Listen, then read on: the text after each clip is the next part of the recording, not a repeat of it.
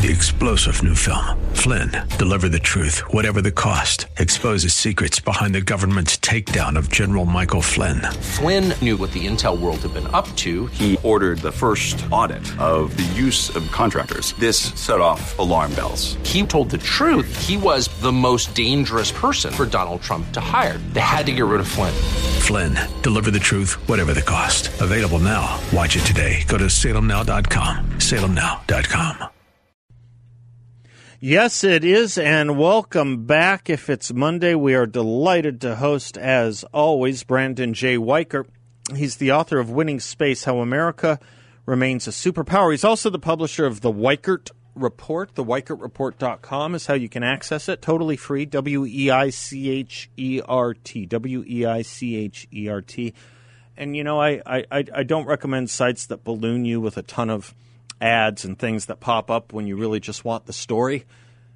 That's why I promote Weichert's website. He doesn't do that to you. He wants to teach you. Brandon, thanks for being a great teacher and joining us, as always. Yes, thank you for having me, and I'm glad that my lack of profit on this website is a continual promotional thing, and I will continue to keep it free for as long as possible. You know, my professor and someone you know of, he taught a little bit outside your particular field, but you know of. It's a good story. Harry Jaffa. Yeah. He used to say, like Socrates, I live in thousandfold poverty. And yet he was the best teacher in America. You want a quickie? Just a fun, quick thing about decency in this world? Yeah. William Buckley was coming out to give a lecture at another college in Southern California about 2 hours away from Claremont. And due to a miscommunication, Harry Jaffa was going to go pick up Buckley and bring him back to Claremont. But due to a miscommunication, Buckley had his own had hired a limousine to do the same.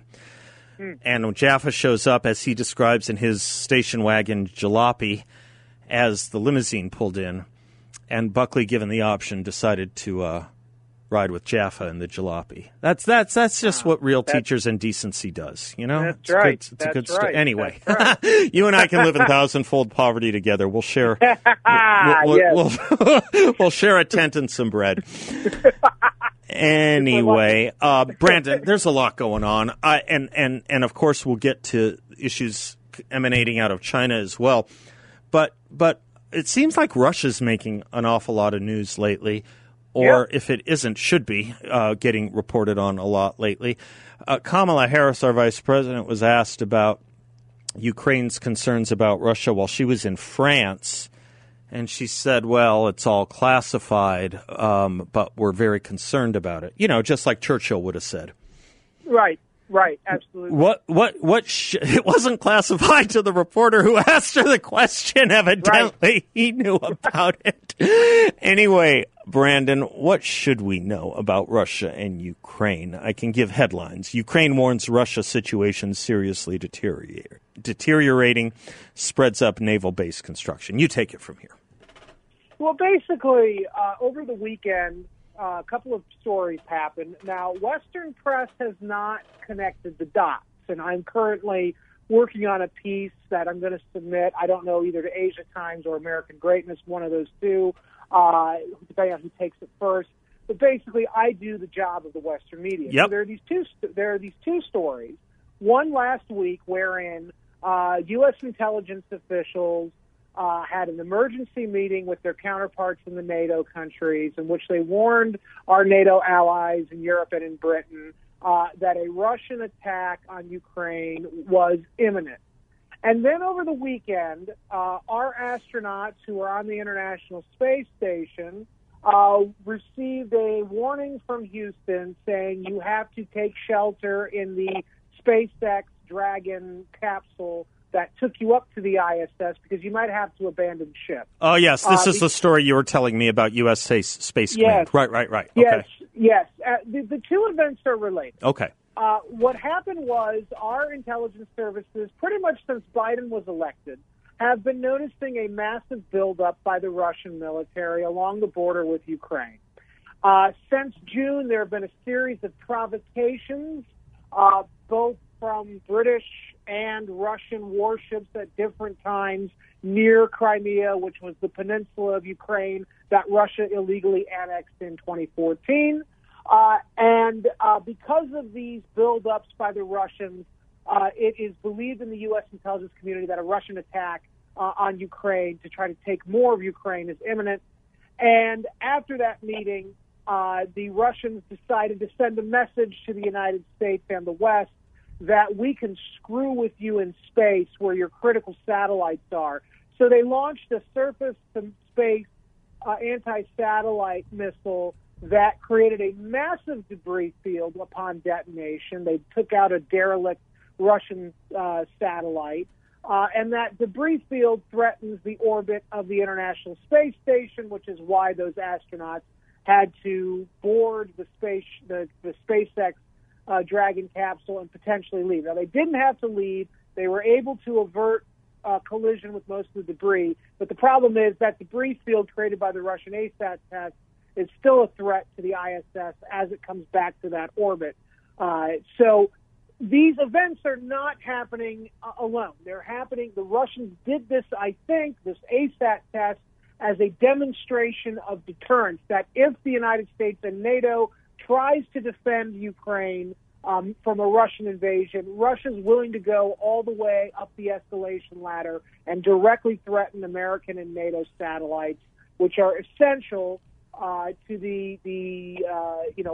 a proper working of Western militaries and of American society. So what we have here is a very real risk of a world war. No one's talking about it in the right context, and that is what I am here to talk to you about. So thanks, Brandon, for that, Brandon Weichert. So Russia's trying to send us a message. Right. The only conclusion I can draw from Russia trying to send us a message about us possibly interfering in their concerns over Ukraine is that they actually plan to do something about it, the Russians. Absolutely.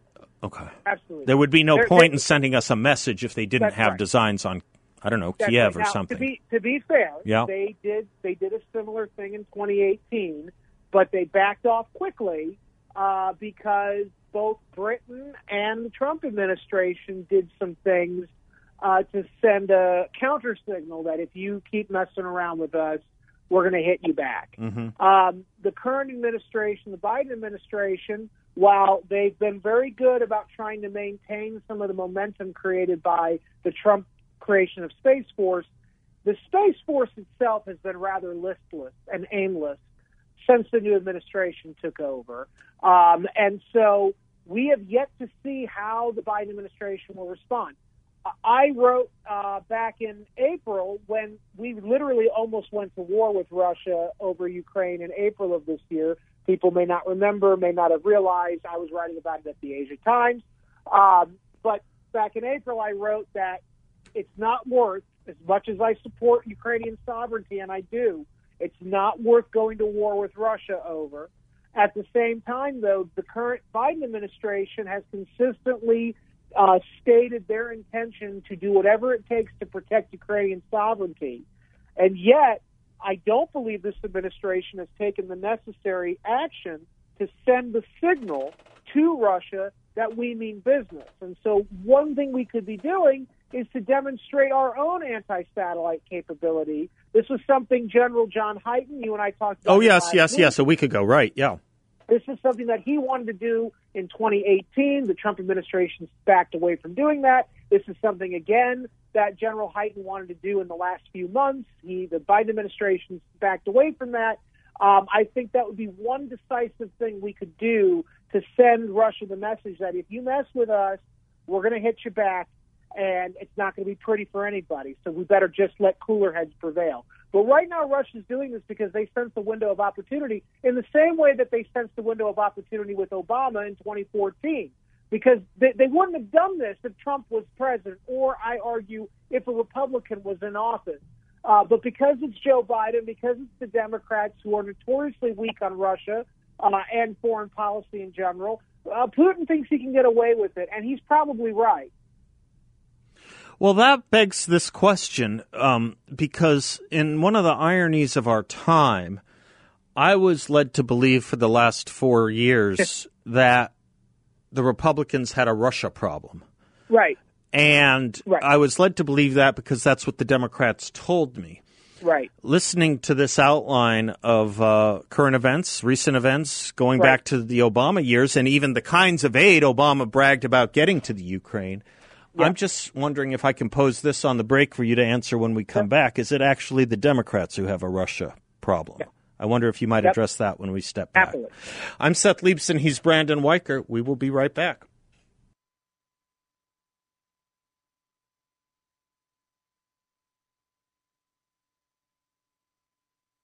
Welcome back to the Seth Leibson Show. Brandon J. Weichert is our guest, publisher of the Weichert Report, and a columnist for the Asia Times, among other things, author of Winning Space, How America Remains a Superpower. Brandon, just before the break, talking about these threats to Ukraine from Russia, talking about what took place in space with the debris issue that you have connected the dots on, and also being reminded of the Obama tenure with regard to Russia and certainly Ukraine.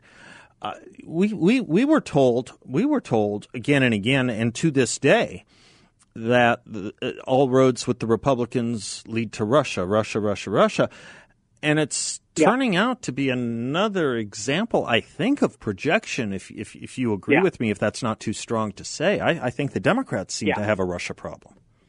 Well, it's absolutely true. The about the Democrats is that they may talk tough on Russia, and they do, but their actions usually undercut the talk, which creates a degree of confusion not only among our allies, but also among the leaders in the Kremlin, because then they're going, wait a second, they like to humiliate us verbally, these Americans.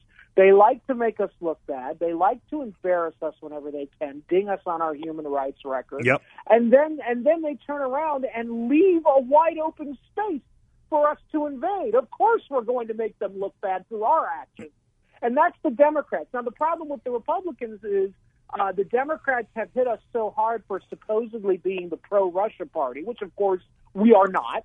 The problem is now, though, when you try to get, for instance, in my case, an article published in a right-of-center publication warning about the Russian military threat, a lot of times that article will not get picked up because the audience no longer wants to hear about Russia because they are so used to Russia being used as a cudgel by Democrats. Oh, there is only one lane for the Russia story. I got you. Yeah.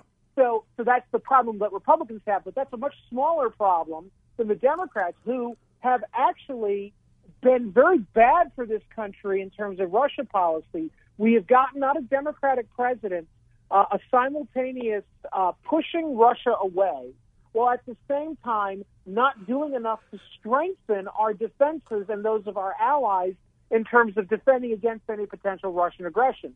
What we should have been doing was actually what the Trump administration did, which was we were nice to Russia in public. We tried to keep things on an even footing. And behind the scenes, if Putin did anything, we killed 400 of their soldiers, as we did in the Deir ez-Zor in Syria back in 2017. Or we give actual military lethal aid to the Ukrainian military that deters Russia from invading the entire time that Trump was in office. Right. You know, we actually did things under Trump that toughened the resolve of our allies as it related to standing up to Russia, while at the same time we played nice with Russia in diplomatic settings. Yeah, but we gave us your point is well taken. There's something that we didn't do also, which was we didn't speak softly. We spoke.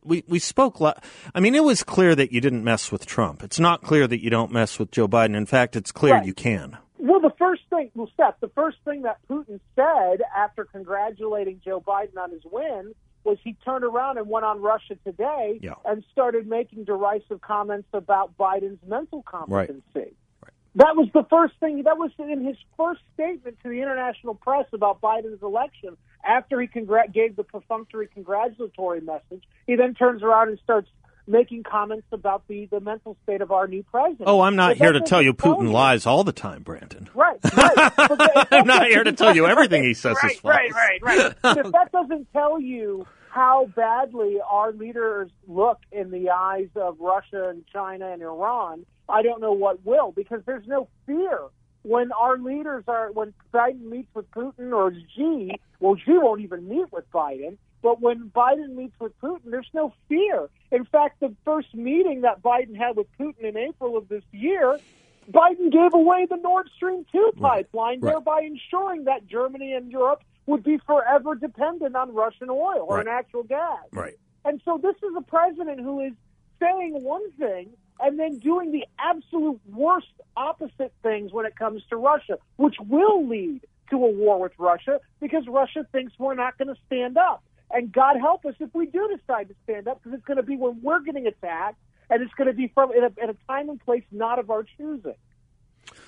Brandon, when the Vietnam War was coming to a close, there were a lot of arguments made on the justness of it, the injustice of it, the rightness of the cause. Maybe it wasn't the right cause. That debate raged. There was another ancillary debate that may have been actually more important, which is what does it mean to U.S. allies if we withdraw? And what will that mean going forward with U.S. enemies or our allies' enemies? Scale of 1 to 10, 10 being terrible, 1 being, we can live with this perfectly fine. The Afghanistan withdrawal, which is nowhere in the news anymore and may not even make the history books the way we're going. Scale of 1 to 10, how did our withdrawal from Afghanistan, the manner, the way, the fact of it, affect that secondary argument? I would say, if we can go old school McLaughlin group, I would say it was 14 ontological certitudes. Oh, wow. That this weakened the United States. That this weakened the United States in the eyes of our friends and foes alike, to the point that not only is China now sending propaganda messages to Taiwan that the Americans won't have your back, but Russia's doing the same to NATO countries. And then you reinforce that with the fact that Biden gave in to Russia. The first action of his presidency as it related to Russia was to give in to Russia on the Nord Stream 2 pipeline, which is a true game changer.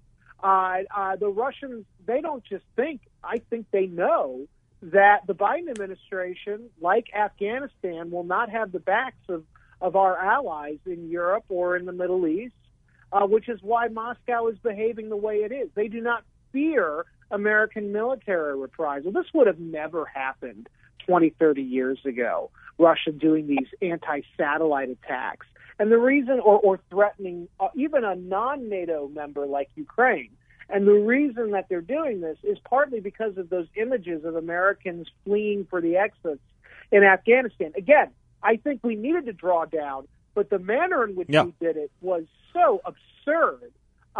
It almost wonders, you always have to wonder if it was done purposely, it was so bad. The level of incompetence displayed by the Biden administration, is staggering when you think about it. And so the Russians and Chinese and the Iranians are looking at this going, well, the Americans might really be on the way out, not just of the world stage, but they might be a power in terminal decline about to collapse, and we better take our pickings while we can. Do you think the Democrats want that? Possibly. That's what I think, too. I think half of them may. Half of them may. Let's pick up on all this when we come right back. I'm Seth Leibson. He's Brandon J. Weichert. TheWeichertReport.com. WEICHERT. He's happy to take your calls, too. 602-508-0960. A lot more coming right up with Brandon Weichert.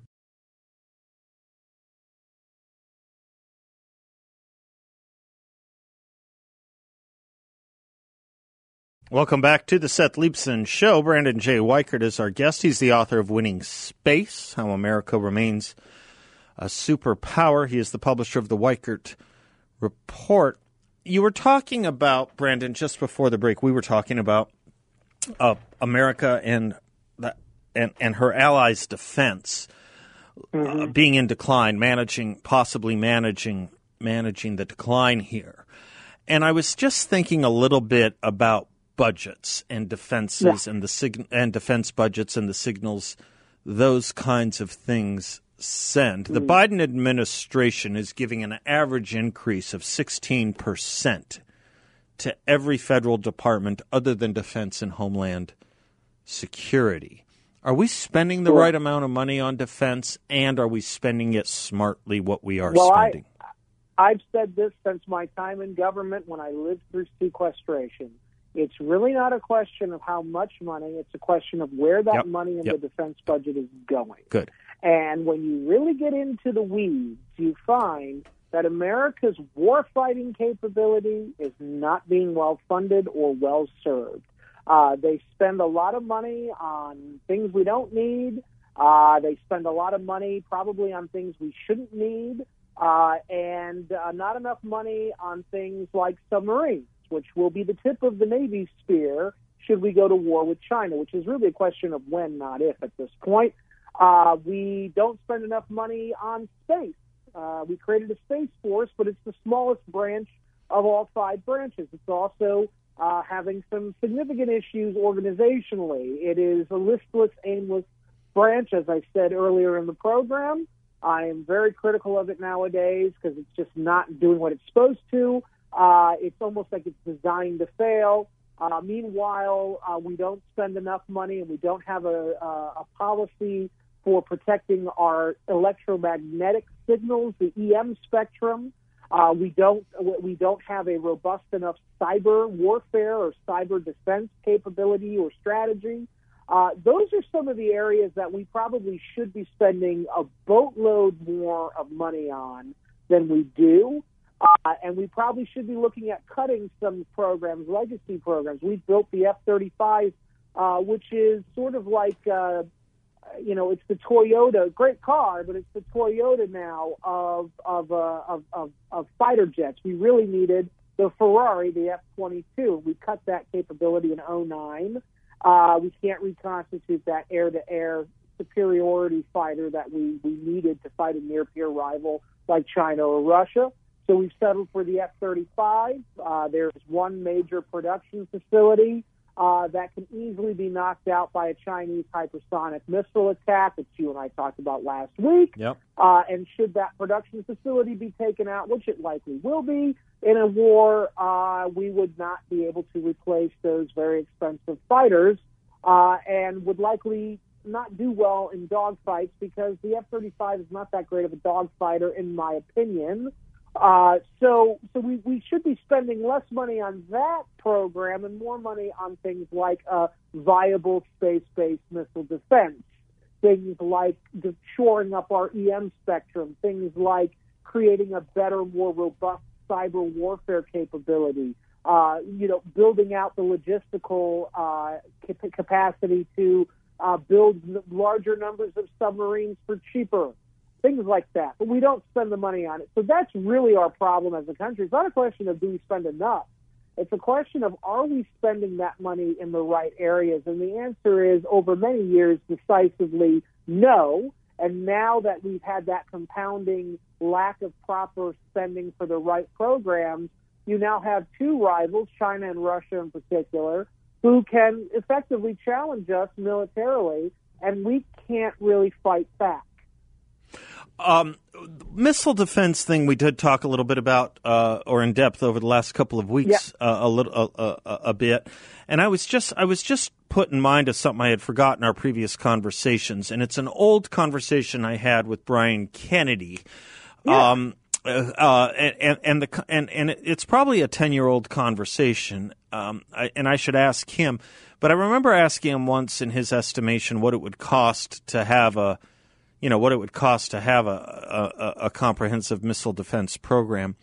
He said people don't realize how inexpensive it actually could be. Yeah. Somewhere on the order of $25 billion a year for 5 years.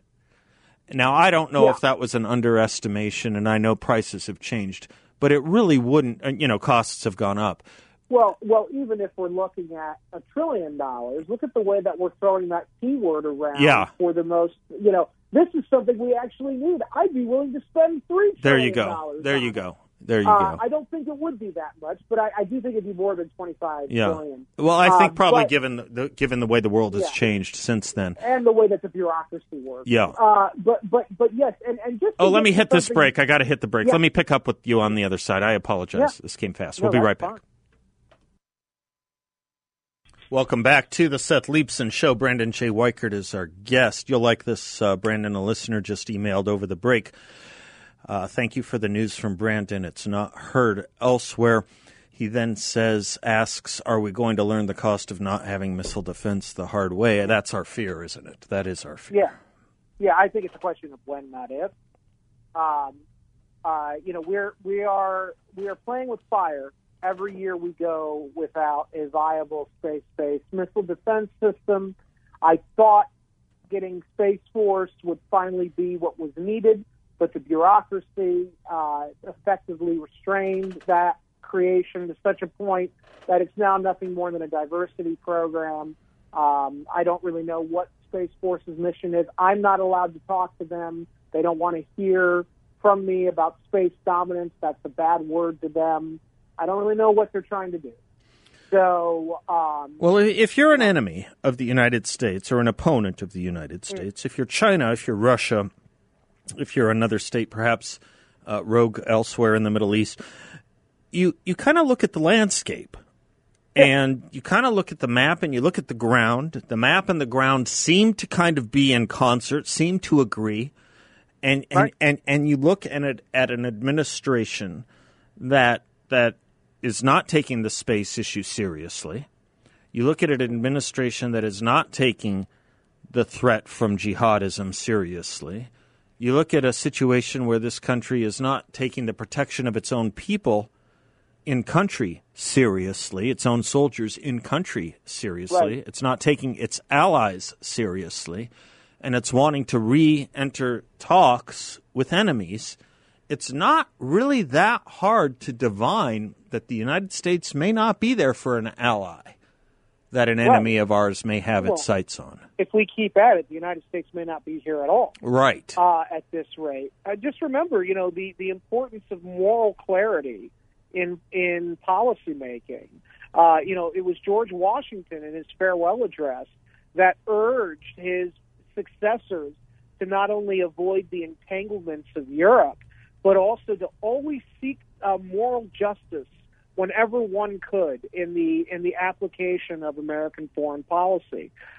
We have a president and a leader, a political class. It isn't just Democrats. It's a lot of elected Republicans, a lot of permanent, Washington, D.C. types in the Republican Party as well, who simply have lost all sense of moral clarity. And it's why you have the political class in this country completely fine with, the economic situation presently, completely fine with container ships. When I flew out of L.A. last week, the pilot took us out over the Pacific, and there you could, as far as the eye could see, was a line of container ships just waiting to be let in to drop off their stuff. They had been there in some cases for months, waiting off the coast. This is a lack of moral clarity. So when we look at our foreign policy, we seem to have trouble discerning the good guys from the bad guys. We seem to have problems, loudly standing up for what's in our best interest, or in the, standing up for the little guy. In this case, like Taiwan or even Ukraine, or Israel, certainly Israel. And it's because we are led by people who lack moral clarity. You asked earlier, going out of one of the breaks, about the funding of the military. Right. One of the things to keep in mind is Madeleine Albright, the doyen of liberal foreign policy right now. Madeleine Albright, Bill Clinton's Secretary of State. She was famous for saying that America, she thought it wasn't right that we were the indispensable nation, that we needed to be cut down to size. That's right. Because that it created a lot of discrepancies and dislocations in the rest of the world, and it made the rest of the world depend on America too much. Well, I actually think it's good that we're the indispensable nation. And I think the only people that agree with Madeleine Albright are our enemies, and the only people who disagree with her are our allies. Right. And so I think that's important to note. Yeah.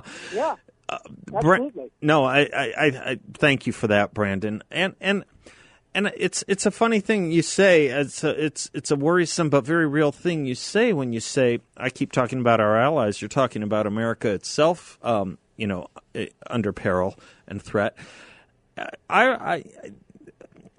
you take these leaders, and we just, I think we don't focus enough on what their intentions are. It was very easy, I guess it still is today, to pinpoint our concerns about Iran and its ever-present threat, vocalized that they want to eliminate the state of Israel. But what people often neglect to say is they say the same things in somewhat less volume about the United States. I remember when Ahmadinejad held a conference imagining the world without America. Right. It is not something that we have to put exclusively on the shoulders of our medium and tiny or large allies. It's about the United States. Right. And something tells me if Russia were giving aid to Israel, Iran would be a little quieter about Israel. Absolutely. Oh, Russia, yes. Russia or China giving greater aid to Israel, suddenly Iran gets a lot quieter. And it's very interesting. Before he left office, Netanyahu was threatening the Americans by saying, hey, look, you're taking a step back from the Middle East. We have to live here. Right. So if we have to pivot to China and Russia, we will. Yeah. And, that's a problem for the U.S., obviously, but you can't really blame the Israelis on some level because not only is America looking to extricate itself from the Middle East, but it's also seeking to hand the region not only over to Russia and China, but particularly to Iran, which is a huge problem for Israel. So they have to do things to protect their national interests. It makes no sense why we've been behaving the way we've been unless we're led by people who really are not pro-American. We have leaders in America who clearly don't like America and who are incentivized either financially or ideologically or both to do real harm to America's presence and power on the world stage, and it shows. It's always been curious to me, and not many people talk about it, and it's this. If Israel is the first target of Iran, if Israel is under an existential threat from Iran, it's kind of interesting that Israel doesn't seem to want to try to reach a nuclear deal with Iran. It's kind of interesting, isn't it? Because they know what that deal means. That means quicker extinction. It's Munich 1939 exactly all right. over again. Exactly and right. Only the difference is they're not just going to be bombed. They're going to be massacred the way that Hitler tried to do to the Jews, which is what this is the fear on the part of the Israeli leaders. I wonder, by the way, if Munich is taught anymore.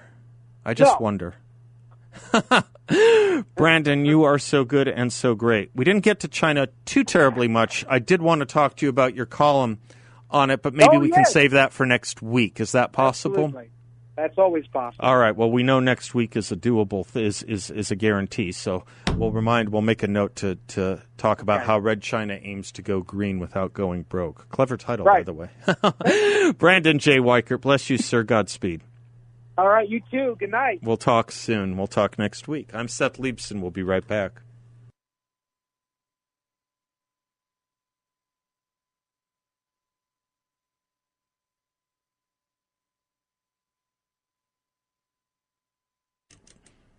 I was going through a friend's library, and I discovered a book that I hadn't seen in forever.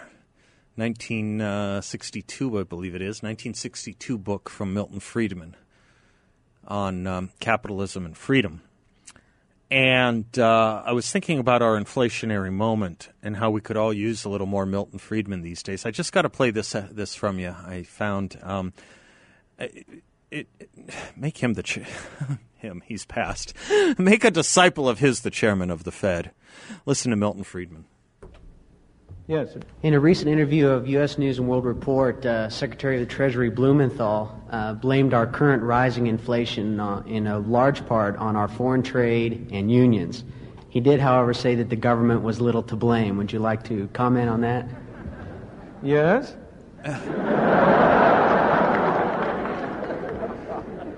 Unfortunately, it is one of the defects of our political system that we always put a Secretary of the Treasury and other high government officials into a position in which, when they make public statements, they are almost driven. well, what's the word I want to use? I want to use a polite word, equivocate. Secretary Blumenthal knows as well as you and I do that inflation does not come from trade unions. That doesn't mean that trade unions aren't grasping. Of course they are. But they don't produce inflation for one simple reason. They do not own a printing press on which you can turn out green pieces of paper. The only such printing press is in Washington. I say printing press, of course, in the modern age we do it in a more sophisticated way. We use bookkeepers and accountants and computers. But it comes down to the same thing. Inflation is made in Washington because only Washington can create money. And any other attribution to other groups of inflation is wrong. Consumers don't produce it. Producers don't produce it. The trade unions don't produce it. Foreign sheiks don't produce it. Oil imports don't produce it. What produces it is too much government spending and too much government creation of money and nothing else. Yes, sir. Are you happy with our efforts right now to curb inflation by spending much more money than we have, including having signed the infrastructure bill today? By the way, that infrastructure bill, which has been talked about, I'm wondering, check me out on this. Fact check me on this. It's a projection. It's a prediction. Check me on this. As big a thing as this was made of, do you think it'll be news by Wednesday? Here's what'll happen by guess. My guess is Tuesday, tomorrow, it'll be in the papers, and then it will receive no commentary. We'll be on to the next crisis. I can't tell you what that is because I don't have the phantasmagorical dream palace of the left. I can't invent the way they do. I'm just not an inventor.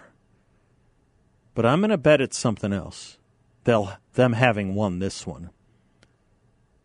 We'll be tying our shoes trying to figure out what's in it. They'll be on to the next thing. We'll be right back.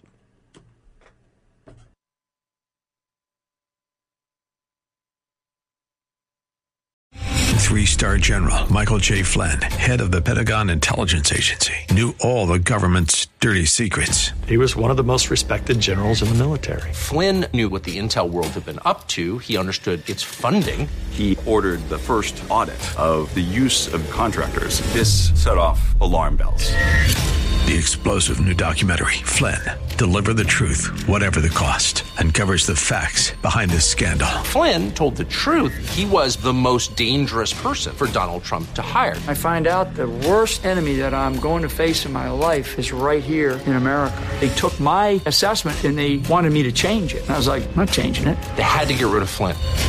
With in-depth interviews, archival footage, and never-before-seen personal records of the man behind the headlines. I just felt like I was drowning. Flynn, Deliver the Truth, Whatever the Cost. Available now. Watch it today. Go to salemnow.com. salemnow.com.